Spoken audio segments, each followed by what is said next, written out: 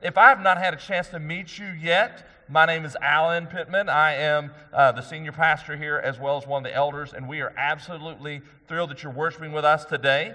And so if I have not yet had a chance to meet you and you're in this room, I'd encourage you to stick around after the service and say howdy to me outside in the foyer area.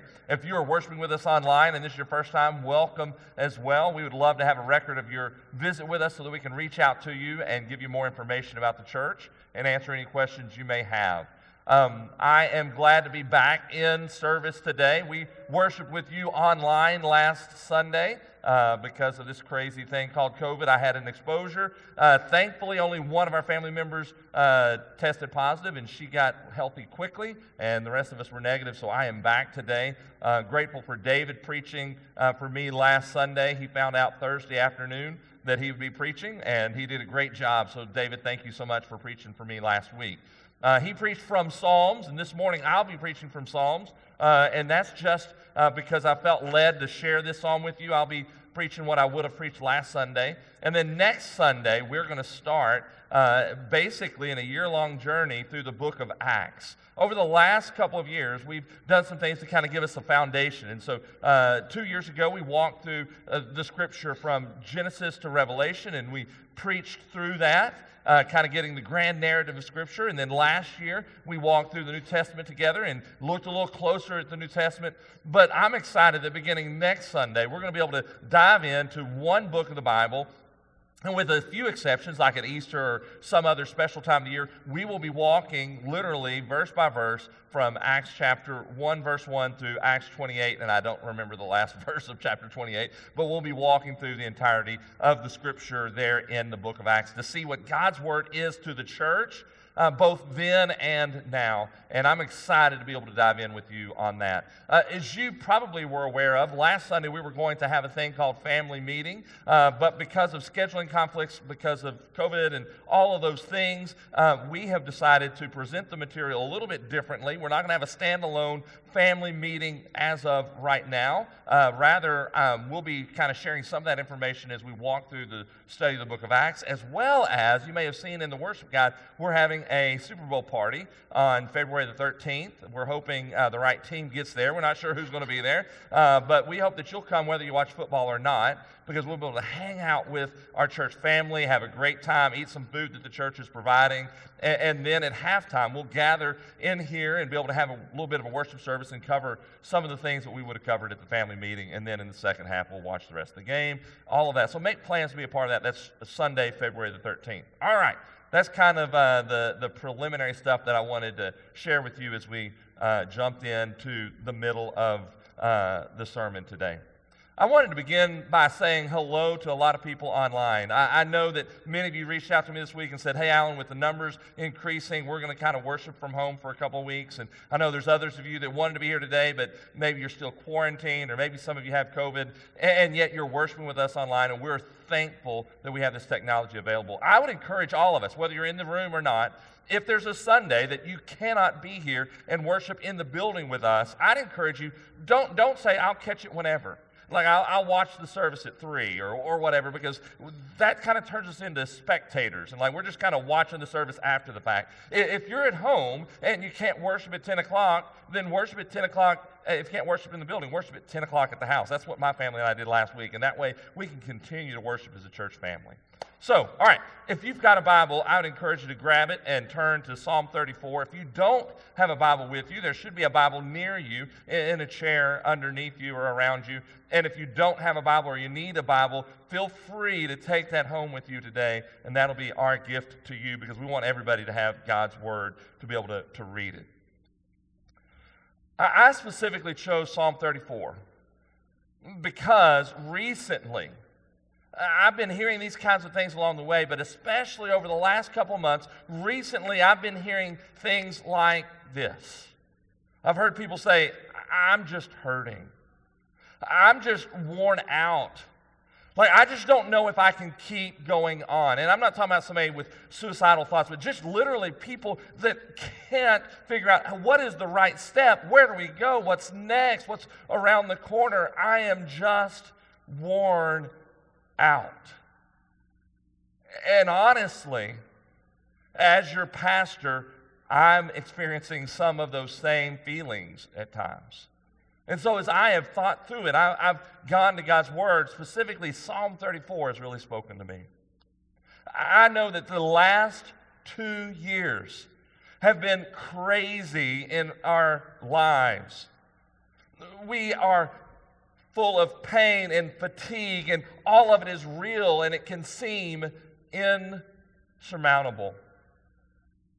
I know that I was talking to someone this week who has a wife that works in the healthcare profession, and they were sharing that at a particular hospital, that on Wednesday, 40% of their staff called in sick and unable to be there. I can't imagine what it's like to be working in the medical profession right now and the stress and the anxiety that's there. And then I look at some of you that are in the education field, and you're teachers and administrators, and you're like, I don't even know how to find a sub and cover my classes and not sure how to keep everyone safe, or teachers are worn out.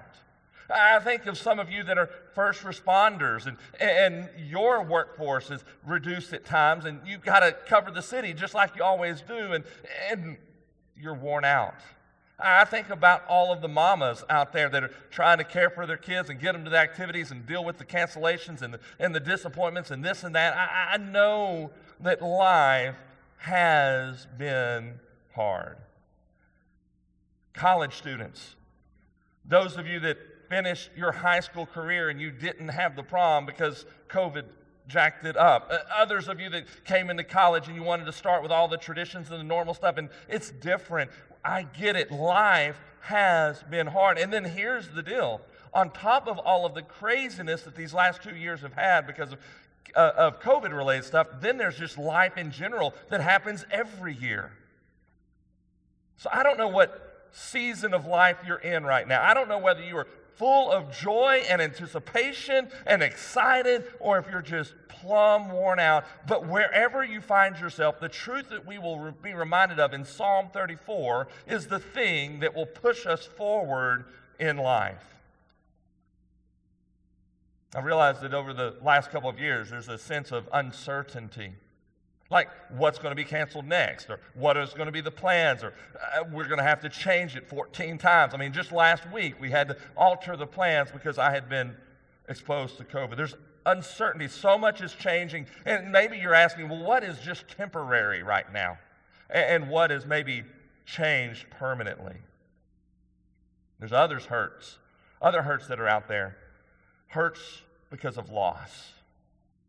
Perhaps you've had a loved one die recently. It doesn't have to have anything to do with COVID, or maybe it does, but someone in your life has passed away and there's a loss there. There's others of you that have experienced loss of relationships and friendships.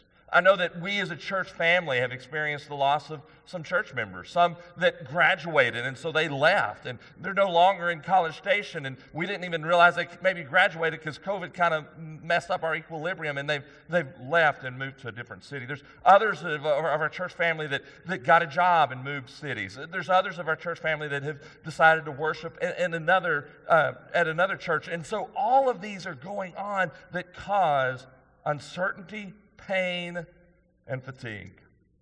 And the reason I love the book of Psalms is because the psalmist, whether it be David or one of the other psalmists, they are always authentic, transparent, and they lay it out on the table. And at the same time, they're reminded of how great and glorious and amazing and sovereign and above it all God is. Guys, we have got to continue to trust that God loves us, and He is at work in our lives individually, and He is at work in the life of our church body, and God is doing great things because He is great. So let's worship Him for who He is. Let's magnify Him for who He is. Let's push through whatever obstacles we may face because He is great and glorious to be praised. So I encourage you, if you don't already have out your worship guide, turn to the back side. There'll be a place where you can take notes as we move along through this text. I'm going to read Psalm 34. I'd encourage you to go ahead and open your Bible. If you've got a hard copy of your Bible, which I prefer instead of electronic because I'm less distracted, it's right smack dab in the middle of the Bible, basically. Psalm 34. I'm going to read the entire text. You're going to see here that there are 22 verses. This psalm is actually in the Hebrew an acrostic. The first letter of each verse is one of the Hebrew letters with one exception. The sixth letter is not here. And anyway, that's kind of intriguing. But let's read the text together.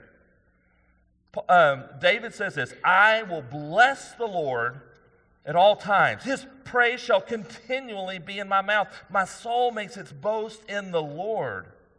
Let the humble hear and be glad. Oh, magnify the Lord with me, and let us exalt his name together. I sought the Lord, and he answered me, and he delivered me from all my fears. Those who look to him are radiant, and their faces shall never be ashamed. Then he gives a word of testimony of his own life. He said, this poor man cried, and the Lord heard him, and he saved him out of all of his troubles. The angel of the Lord encamps around those who fear him and delivers them. Oh, taste and see that the Lord is good. Blessed is the man who takes refuge in him. Oh, fear the Lord, you his saints. For those who fear him have no lack. The young lions suffer want and hunger, but those who seek the Lord lack no good thing. Come, O children, listen to me. I will teach you the fear of the Lord. What man is there who desires life and lives many days that he may see good? Keep your tongue from evil and your lips from speaking deceit. Turn away from evil and do good. Seek peace and pursue it. The eyes of the Lord are toward the righteous, and his ears toward their cry. The face of the Lord is against those who do evil, to cut off the memory of them from the earth. When the righteous cry for help, the Lord hears and delivers them out of all their troubles. The Lord is near to the brokenhearted and saves the crushed in spirit. Many are the afflictions of the righteous, but the Lord delivers him out of them all. He keeps all his bones, not one of them is broken. Affliction will slay the wicked, and those who hate the righteous will be condemned. The Lord redeems the life of his servants. None of those who take refuge in him will be condemned. This is an amazing text. An amazing text because it points us back to who God is and how we can trust him in the midst of everything that we are facing. I think one of the biggest problems in life is that we as humans have a tendency to look at the things that have us concerned, or to look at the things that have us anxious, or to look at the things that have us fearful instead of looking to God. Now, I know what some of you are thinking. No, that's everybody else. Everybody else is fearful. Everybody else is anxious. I've got it all together. No, the reality is 100% of us at different times and in different ways and in different situations find ourselves fearful if we're not careful. But if we will turn our eyes back to the one true God, if we will worship the Lord for who he is and get our eyes on him, then that will help us to deal with the fears or the anxiety or the things that may be bothering us. If you don't mind, look at the back of your worship guide. You're going to see that I have 6 notes on here. And the reason I do is because in the ESV, I think they do a good job of kind of laying out 6 stanzas, if you will, or section of verses. And each of those sections kind of have a different theme, and we'll be looking at those together. So you may want to jot down beside the first note, which says, live a life of praise to God. This is verses 1 through 3. So verses 1 through 3 is kind of the first stanza of this whole psalm. And what David is saying to us is he's setting the precedent that the way we should live our life is to live our life in a way that is a life lived in worship to God, or to praise him. I want you to look down at verse 1. He says that he's going to bless the Lord. What does it mean to bless the Lord? The Hebrew word for bless here actually literally means to kneel, like to get on your knee, to kneel before someone or something. And so the idea is, yes, to worship God, but to do it in an act of humility, to acknowledge that he is great and I am not. And so as we begin this psalm, I would ask you to consider, when is the last time that you knelt before the Lord? And when I say, when is the last time you knelt before the Lord, I'm talking both physically, perhaps, and most definitely figuratively. I know that some of you have had knee surgeries recently. I know some of you have had things done and you just could not physically get on your knees to kneel before the Lord. But 100% of us can kneel and should kneel figuratively before the Lord. And so to live a life of worship or to praise the Lord in all circumstances begins with an attitude or a posture of kneeling before the Lord. Then I want us to see three verbs in these first three verses that are similar and look at the meanings of them. You'll see that he says that he's going to boast in the Lord. You're going to see that he talks about magnifying the Lord in verse 3, and then he talks about exalting the Lord in verse 3 as well. I was looking at the Hebrew words behind each of these, and the word boast is actually a very similar word as the word for praise. So like when you hear the word hallelujah, the hallel part is praise or worship. And the word for boast is almost identical to that same word. And so the idea of boasting before the Lord is to worship or to lift him up or to brag on him instead of ourselves. The word magnify in the Hebrew literally means to acknowledge or to make something or to see something become great. To magnify God says that he is great and not myself. The word exalt means to lift up. And so you can see between boast and magnify and exalt that we are to praise, lift up, exalt, lift, and bless, praise, worship, identify that he is God, that he is sovereign. I think all too often, we as humans are tempted to boast in ourselves. I think all too often that we as humans tend to make ourselves great to make ourselves feel better about ourselves. I don't know whether you have a cat at your house or not, but we have a cat at our house. And we have 2 puppy dogs at our house as well, and they're not so little, but they love to play, especially our Old English Bulldog. He really loves to play. And when he sees the cat come through the house, he really wants to play with the cat. And the cat really doesn't want to play with him. So what does a cat do? There's 2 options that a cat will do whenever he is trying to get away from something attacking him. He's either going to lay still and think that the thing is ignoring him or not seeing him, right? That's not what our cat does. What is the other thing the cat will do? It'll puff, right? Like the hair explodes out and the back goes up, and he's trying to make himself look bigger than he really is because he knows that he needs to try to fool that dog, right? All too often, that's right. All too often in our lives, we try to magnify ourselves. We try to make ourselves look bigger whenever we feel intimidated or whenever we feel like something's coming our way. Let's stop magnifying ourselves and let's magnify the Lord. Because when we make him great, then we see where our hope comes from. So when I think about these words, boast, magnify, exalt, I think about our vision. As a church, we want to be a place where I've got my grammar wrong. Let me just say the phrase instead of trying to put it in a sentence.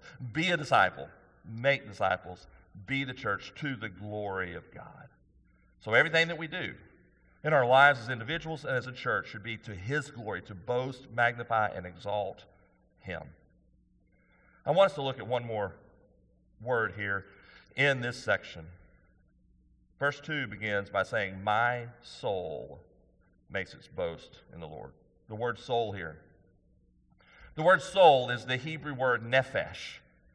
And the Hebrew word nephesh means more than what the Greek thought of soul is. Often when you read this, you probably think, oh, soul, yeah, my soul, my inner, spiritual being should worship the Lord. And we've got a mind, we've got a body, and we've got a soul. We kind of think in the Greek mindset. That's not what the Hebrew mindset was at all. The word soul or nephesh means our entire being, everything within us. Our physical being, our emotional being, our spiritual being, our relational being. Every single ounce of who we are is our nephesh. And everything that's within us should be praising the Lord. So what does that mean? If you and I are going to use our whole nephesh, our whole soul to bless the Lord and worship Him, what does that mean? It means on Sunday mornings that maybe not only should we sit with reverence, quiet, but we should also maybe at times boast in the Lord with singing loudly. Like that's all I know to do is sing loudly. Maybe we should be bold and excited in our worship. Maybe at times we need to raise our hand in worship to the Lord. Maybe at times we need to kneel on the floor while the singing is happening. Maybe there's times during the singing we need to come to the altar and pray to the Lord. Maybe we need to offer everything we have when we come to worship. Maybe you need to shout amen and hallelujah occasionally. Maybe you need to thank you. Maybe you need to feel the privilege to say, preach it, preacher, something. Let's worship the Lord with all that we have. Now, I know that all of us have different personalities. I know what you're thinking. Dude, I am not going to raise my hands. I'm not telling anyone that they have to raise their hands. I'm just giving you permission to worship the Lord with everything you have when we gather. But here's the deal. Worshiping the Lord with our nephesh does not just happen from 10 o'clock until 11:15 on Sunday mornings. To worship the Lord with our entire being means that wherever we go, whatever we do, whatever the setting, that we are seeking to magnify and glorify the Lord with our words, our thoughts, our actions, and our attitudes. So whether you're online, or whether you're at the table with your family, or whether you're in the classroom, or whether you're at the Aggie football game, or whether you're in the quiet of your own house, or whether you're in your neighborhood, or whether you're at work, that everything you do is lived in a way that would glorify God and not yourself. So guys, I think it's time for us to say the biggest way that we're going to push past all the chaos and craziness of these last 2 years is to truly allow our soul, our nephesh, everything within us to praise and glorify the Lord.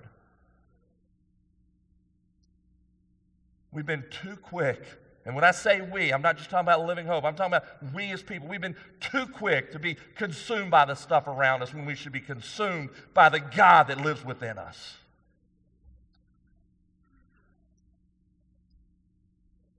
Worship the Lord with all of yourself at all times. And when I say all times, I mean continuously. All right, let's keep going. We got to keep going. Second stanza. The second note says, He is the one who delivers us. You may want to put out beside that verses 4 through 7. The second stanza is found in verses 4 through 7. And the psalmist says that God is the one who brings us deliverance. In verse 4, he says that he sought the Lord. In other words, he's telling us that we should seek the Lord as well. How should we seek the Lord? Look down in verse 7. He says we should seek the Lord with fear. What happens when we seek the Lord? What happens when we seek the Lord with fear? We're going to describe those in a minute. He's going to deliver us from our fears. Look at verse 4. Verse 4 says that he delivers us from our fear. So let's think about what it means to seek the Lord. Let's think about what it means to have fear in the Lord and what it means to be delivered. To seek means to inquire or consult or to ask, and it's all within the context of a covenantal relationship with the Lord. To seek the Lord doesn't mean I need something good from God, so I'm going to ask it from Him. Rather, to seek the Lord means I want to be in relationship with Him, an ongoing, personal, intimate relationship with Him, where I share with Him what's going on in my life, and I make myself available for Him to work in my life. That's what it means to seek the Lord. Guys, we've got to seek the Lord with all of our nephesh. We've got to worship Him with all that we have. Seek the Lord. And then he says that we should have fear in verse 7 in the Lord. What does it mean to have fear in the Lord? That means to have reverence. That means to have respect for God. It means that we are humble, much like that verse. It started about blessing the Lord by being on our knees and kneeling before Him. And it says that when we seek the Lord like this, when we fear the Lord like this, then we experience what is said at the end of verse 4. At the end of verse 4, it says that he delivered me from all my fears. Please notice what he delivers us from and what he doesn't necessarily deliver us from. When we seek the Lord, when we fear him, then all the other fears will fade away. It doesn't necessarily mean the situations that had us fearful dissolve and go away. Do you follow what I'm saying? So I don't know what chaos you've had in your life this week. I know I was texting with a friend of mine this week about things, how some stuff related to the government was going to maybe impact his business, and we were talking about all those details, and we identified that, hey, we don't know what's going to happen, but let's put our trust in God, and then all those fears are going to go away. But it might still be there at the end of the day as far as the situation that we're facing. So whenever we place our faith and our trust in Christ, then he delivers us from that fear, even if the thing is still going on around us. And so I wanted to have you ask yourself a question. Here's the question I'd love for you to ask. What am I fearful of? Be honest. You see, you're not the Lone Ranger who is the only one without fears. Be honest. What is your fear right now? It could even be something like this. I'm fearful that our country will stop worshiping the Lord, churches are going to close down, and we're going to be spiritually dead and apathetic in our nation. That sounds like a pretty healthy thing to be concerned about. But if you are fearful of that and you let that drive you, then you've taken your eyes off of the Lord who can bring deliverance through that. Does that make sense? So even if you think your fear or your anxiety or your concern is a righteous one, let's think for just a second. What are you fearful of? Whatever it is, you can face that whenever your confidence is put in him. Found something interesting this week as I was looking at the Hebrew. Let's look on further down. Verse 5. Before I read it and talk about it, let me share something with you real quick, in case you don't know this already. Hebrew poetry, which Psalms is poetry, typically uses what is known as parallelism. And perhaps you know what parallel means. Parallel means going side by side. I don't know if that's the exact definition, but going side by side. They're running neck and neck with each other. Typically, Hebrew parallelism means that in one verse, you will have two sentences or two phrases, and they're saying the same thing. They're just using different words. And so the first one maybe says it, and the second one really emphasizes it. Occasionally, you'll have opposite parallelism, where the first line says this, and the second one says the same thing, but says the negative. Like, for instance, it could say, God's going to do this with the righteous people, and then God's going to do this with the unrighteous people. So it's still parallel, it's just kind of different conclusions, if that makes sense. So verse 5 also has a parallelism, and it says, those who look to God are radiant, and their faces shall never be ashamed. It's interesting. I looked up the word ashamed this week, and the word ashamed actually means blushing. In the Hebrew, ashamed means blushing. And so what he's saying is that whenever we don't trust God, then we will blush or be embarrassed or ashamed because we're defeated by the thing we're facing. However, whenever we do seek him, we see what happens in the beginning of verse 5. Our faces are radiant. So we go from the embarrassment of defeat to the glow and shining of victory whenever we seek the Lord.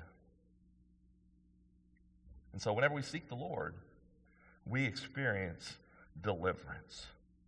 I also love one more thing. I know I've got to keep going, but I love one more thing in this section. It says this in verse 7. The angel of the Lord encamps around those who fear him and delivers them. In the Old Testament, whenever the phrase, the angel of the Lord is used, it can mean actually one of two things. It can mean literally a messenger from the Lord, literally an angel that we think of, or it can be a figurative use, and it can be a theophany. Theophany means an appearance of God himself in the flesh, almost like a pre-incarnate Christ. And so whenever you see the phrase angel of the Lord, it can mean literally an angel, or it can mean the very presence of God himself. Either way, whether through a special messenger or through God himself, his presence is felt. And whenever you see the angel of the Lord, oftentimes you see it from the sense of a victory, of a military conquest. And so in this picture, in verse 7, it says the angel of the Lord encamps around us. We see a victory, a campsite that God encircles us. He surrounds us. He is on every side of us. He is near us. He brings victory. He sets his tent around us and abides with us on every side. I'd encourage you to do this. If you're struggling with remembering that God is the one who delivers you, do like the psalmist does. The psalmist here says in verse 6, this poor man cried out and God answered. So whenever you find yourself wondering if God really is going to deliver you, remember times in your life where he's done it before, he'll do it again. Look to God's word where he's done it in the life of his people and know that he'll do it again. He may not deliver you from the thing, but he'll always deliver you from your fears. Let's keep going. Third stanza. In him we have everything. That's verses 8 through 10. In God, in the Lord, we have everything. Look down at verse 10. We were talking about cats a minute ago. Let's look at another cat. It says in verse 10, the young lions suffer want and hunger, but those who seek the Lord lack no good thing. David uses an illustration. He paints the picture of a lion. Have you seen a lion lately? We were at the zoo the other day, and I heard a lioness roar and growl, and she probably wasn't even mad. I do not want to be out in the jungle in front of a lion and hear him roar. I can't imagine the power behind the thing. But as you think about the power of a lion, who is an apex predator, meaning no animal attacks him. He's not the prey of anyone. Did you know that as David says here, there are times that even a strong, powerful, amazing creature like a lion goes hungry or lacks things. Because it doesn't matter how strong you are in your own power, you're going to lack something at times. And what the psalm says here is that contrary to even a lion who's powerful, who sometimes lacks, it says those who seek the Lord lack no good thing. Now, I want to be really careful here. This is not name it and claim it religion. This is not prosperity gospel. To have David say that whenever we seek the Lord, we lack no good thing doesn't mean, all right, that means my team's going to win the Super Bowl. I'm going to get that car I want. I'm going to get in this job I need. I'm going to be prosperous and have all this financial blessing. And God's word says it. I believe it, and by golly, it's going to happen. No, that's not quite what this is teaching. Rather, what it's saying is that God himself is every good thing. So even if you have nothing whatsoever in your life, if you have God and you're seeking him, you lack no good thing. Does that make sense? Like we lack nothing when we're seeking after the Lord, and when we're doing our own thing, we're going to lack everything that really matters. And maybe the season of life that you're in makes it tough for you to see or believe this truth. I put in the title of this, in him we have everything. You may be going, I don't feel like I have everything. Like life is not going the way I want it to go. There are so many things. Let me list this that I don't have and that I don't have, and I'm missing this, and I've lost that, and I wish that, and I don't know for sure about this, and I'm uncertain what the future holds. We could go on and on and on again. And you may find it difficult to hear it or to see it or to believe it. I think that's why he includes what I love in verse 8. The psalmist says, David says, oh, taste and see that the Lord is good. He's calling us to experience the goodness of the Lord. He's calling us to remember the goodness of the Lord. He uses tangible things, taste and seeing. And I thought of this, as I read this, I thought of something that I think is just a beautiful experience. It involves food, it involves sugar, and here it goes. At my mama's house, she would always make us, or make me anyway, the most amazing coconut cream pie that you could ever smell, see, or taste. There's just like nothing like going into the kitchen and smelling that pudding or custard or filling that's warming on the stove and stirring, and then it coming off, and before it goes in the pie to be filled in, for her to let me lick the pan after it's over with, and the warmness of the taste. It's the smell, like before I put it in my mouth, I've got to smell it. It's a full-on experience. Does anybody know what I'm talking about with some kind of food? And so whenever we taste and see that the Lord is good, He's calling us to experience Him fully. Like, don't just do the head knowledge and go, yep, I know that about God. Don't just do the, oh yeah, that happened in the past. Or don't just use your words to sing. Or don't just say the Bible verse, but allow everything to just be consumed by God. Like, experience Him. When I say, don't be afraid of that word experience. Like, God is more than just an experience or a feel-good moment. Like, it's grounded in the fact that Jesus died for our sins. He was raised on the third day. But it's much more than just a mental understanding of that. It's an experience of just being absorbed by all that God is. So we're to taste and see that He is good. So He gives us all good things. We have everything we need if we have Him. Here's my question for you. When is the last time that you just stopped and feasted on the Lord? When's the last time you just stopped and tasted and saw how good God is? Yes, circumstances may stink right now, but the Lord, He is good. I think that if we could allow ourselves to marinate in that truth, and tasting and seeing and experiencing and knowing that the Lord is good, if we could just marinate and stew in that a bit, we'd be much better off than we are. God is good. Marinate on His goodness. Marinate on His Word. I love what David said last week about how we're to devour God's Word and study it and understand it and apply it and live it out. Let's focus on His promises. Let's focus on Him. Let's taste and see that the Lord is good. Let's keep going. After we're reminded of who God is, we see how good He is, then we need to take this next step that's found in the fourth stanza, verses 11 through 14, which is teach others to worship Him.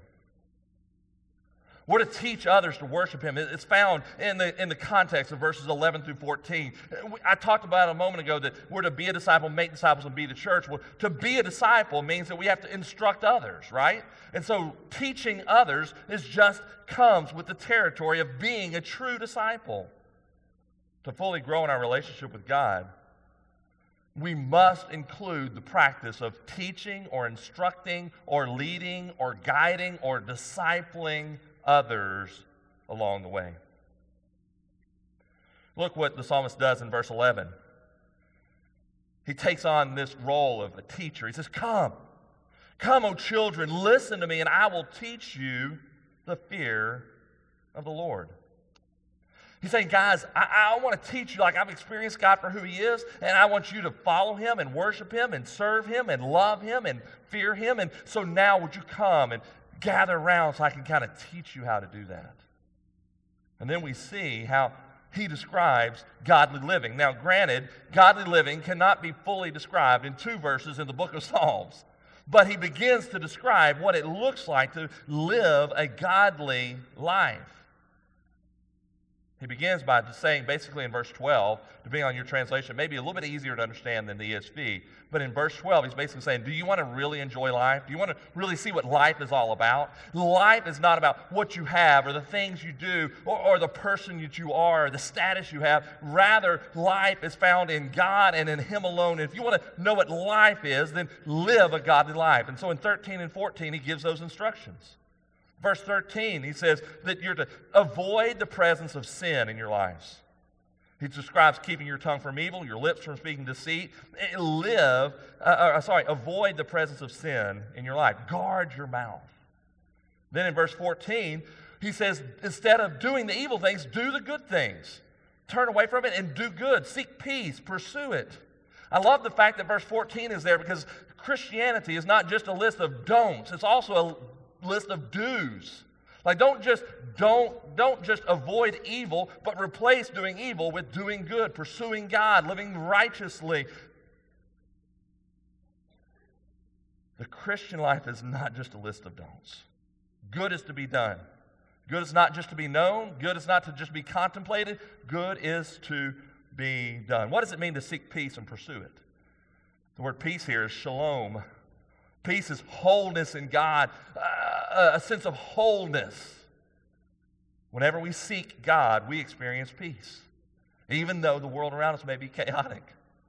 And then whenever we seek God and point others to seek God as well, then they're pursuing peace. We need to encourage others to follow God as well. So here's my question. If we're to teach others to worship Him, are you currently in a discipling relationship? Oh, but Alan, I'm not mature enough. Like, I can't disciple anybody yet. I'm not saying, are you discipling someone? I said, are you in a discipling relationship? Are you in a Bible study class? Are you in a D group? Are you in an accountability group? Are you in an informal conversation with someone else? Is there someone in your life where you're pouring into his or her life and they into yours, and you're mutually discipling each other, even if he or she is a little further along than you? You are both investing in each other's lives. We must be in a discipling relationship because we want to be disciples who make disciples. Let's keep going. The next to last stanzas, the fifth stanza is found in verses 15 through 18. And the phrase I want you to see here is that God attentively cares for us. Verses 15 through 18 is such a tender portion of the text. In fact, it's what draws me to this chapter to begin with. And we see in verses 15 through 18 that God is a personal God. When I say personal God, I'm not saying your personal genie, where He's at your beck and call, and He does what you want Him to do, and when you want Him to, and when you snap your fingers. Rather, a personal God means He is personal. He is in a relationship with you. He's not impersonal. He's not at a distance. He is involved intimately in your life. He relates to us in a personal way. And the psalmist uses a few things to help us see how He relates to us personally. He uses some words that typically describes humans. Look in verses 15 through 18. He says, the eyes of the Lord are toward us.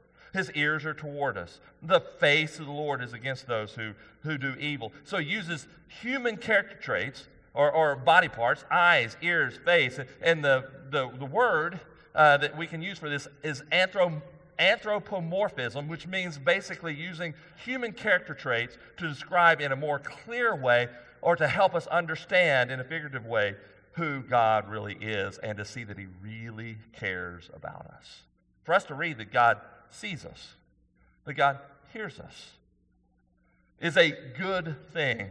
It shows that He attentively cares for us. As I've been reading the scripture this week, I've been reading in the book of Matthew, and several times it talks about how God looked at a crowd, and Jesus looked at a crowd, and He had compassion upon them. So we're reminded of this as well in Psalm 34, that He looks at us, He's attentive to us.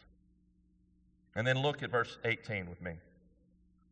Verse 18 says, the Lord is near to the brokenhearted and saves the crushed in spirit. Sometimes when we read this verse, we go, oh, yeah, that's exactly where we're at.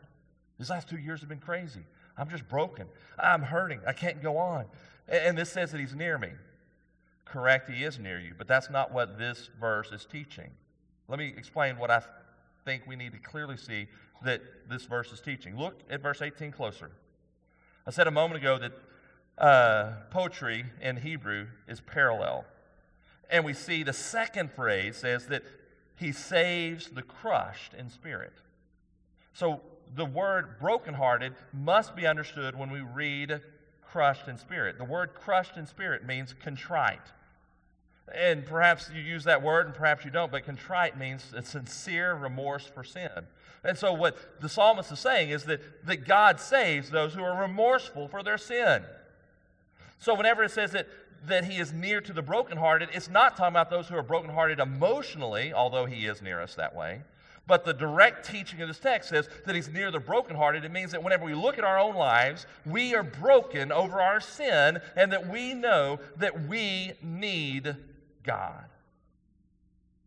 So whenever it says that he is near us, when we are crushed in spirit or brokenhearted, means that when we acknowledge that we are bankrupt spiritually, then he is near us and we experience his presence. I don't have it on the screen, but perhaps you're familiar with what Matthew chapter 5, verse 3 says. Jesus in the Beatitudes in Matthew 5:3 says, "Blessed are the poor in spirit." It's the same concept that we find in Psalm 34. The person that God is near is the one who acknowledges that he is sovereign and above us, and yet he relates to us personally, and we are willing to confess our sins to him. You see, knowing that we're hopeless will cause us to turn our eyes to him. That brings me to the last stanza. The last, I believe, 4 or 5 verses here, verses 19 through 22, we see that he is our hope. He's our hope. Are you facing a tough time? Christ is your hope. Look at verse 19. I told you that the psalmist is always real. Here's what he says. Many are the afflictions of the righteous. That doesn't bring me much hope. It says the righteous are still going to face afflictions. But the reality is it's true. Just as it was true over 3,000 years ago, it is true today that we will face hardships and afflictions and problems. And as a result of that, it can cause us to feel hopeless. But it says at the end of verse 19 that he brings deliverance. And then keep reading or keep looking at the text. We see in verses 21 and 22 that it promises that a time of judgment is coming, but that there's hope in the Lord. Verse 21 says that affliction is going to slay the wicked, that those who hate righteousness will be condemned. And then it inversely tells us in verse 22 that those who trust him, that the Lord will redeem their life. Those that are not in Christ will be condemned to an eternity apart from the Lord. But verse 22 brings us the hope that's found in the Messiah, the Christ, that those who trust in him will be redeemed. It says in verse 22 that the Lord redeems the life of his servants. The Hebrew word for redeem is the word ransom. It's saying that God will ransom our lives when we pursue and trust in him. Whenever we see that, it reminds me of what Christ did on the cross for us. See, we can talk about being delivered from our fears. We can talk about, I want to be delivered from my circumstances. But there's a deliverance that must happen in a person's life that comes first, and that is a deliverance from sin and a sense of bringing redemption and reconciliation in our lives to God. And it says that we're redeemed by a ransom. The Bible tells us that all of us are sinners. And that because of our sin, that the wages of our sin is death, and what we deserve for all eternity is a separation from a holy, perfect, good God. But the good news is that God sent the answer, and that answer is Jesus Christ. That he came to pay our ransom. He came to pay our deliverance fee. He came to die the death that you and I deserve. He came to pay the price for our sins to be forgiven. And that because of what he does for us, that he willingly dies in our place and then is raised 3 days later, that if we place our faith and our trust in him and repent of our sins, then we can have our lives redeemed as well. So my question for you this morning is, have you experienced the redemption of your life through the shed blood of Jesus Christ and His resurrection? Have you experienced the ultimate deliverance? Because if you haven't, the bad news is in verse 21 that you are condemned. And if you have experienced this, are you living in the hope of Jesus Christ? And are you sharing that hope with others that are around you?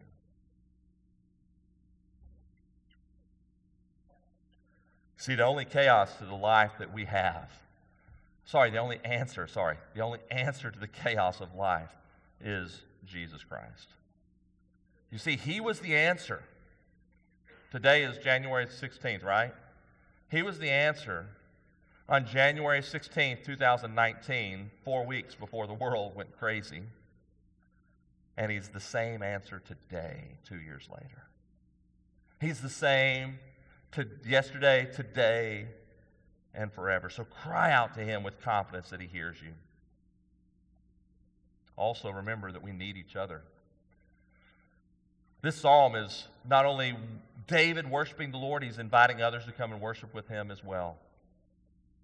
The way that we're going to continue to experience God's goodness and His deliverance is by trusting in Him individually, yes, but also experiencing it corporately. That's why we need each other. That's why when we're healthy and able to be in the building, it's best to be here and together so we can be together corporately. That's why we need to be in hope groups together. That's why we need to be in Bible studies together. That's why we need to be serving together. That's why we need to invite each other to each other's houses. That's why after the service is over with, we need to introduce ourselves to some people, because God made us to be relational people, and He wants His church to be in this together so we can remind each other and preach the gospel to each other that God is enough and that He will deliver us.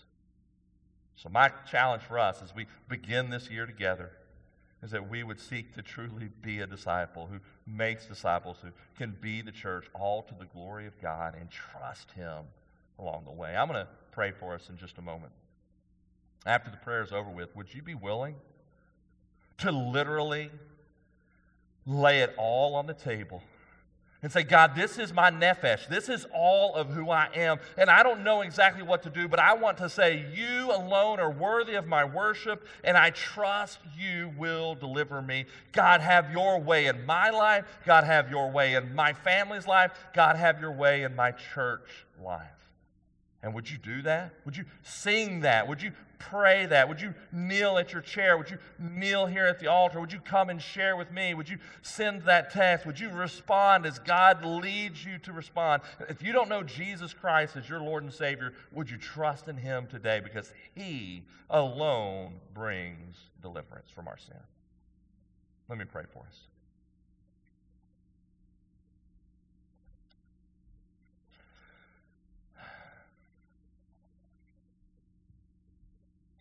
Father, we come to You now. We come to You now saying that we choose to bless the Lord at all times. God, that we choose to have our praise continually be in our mouths. God, we choose to trust You. Father, I pray that this morning You'd allow us to repent of sin that we may have. Father, we'd be able to confess of struggles that we have, that we can trust that You have the answer to it all.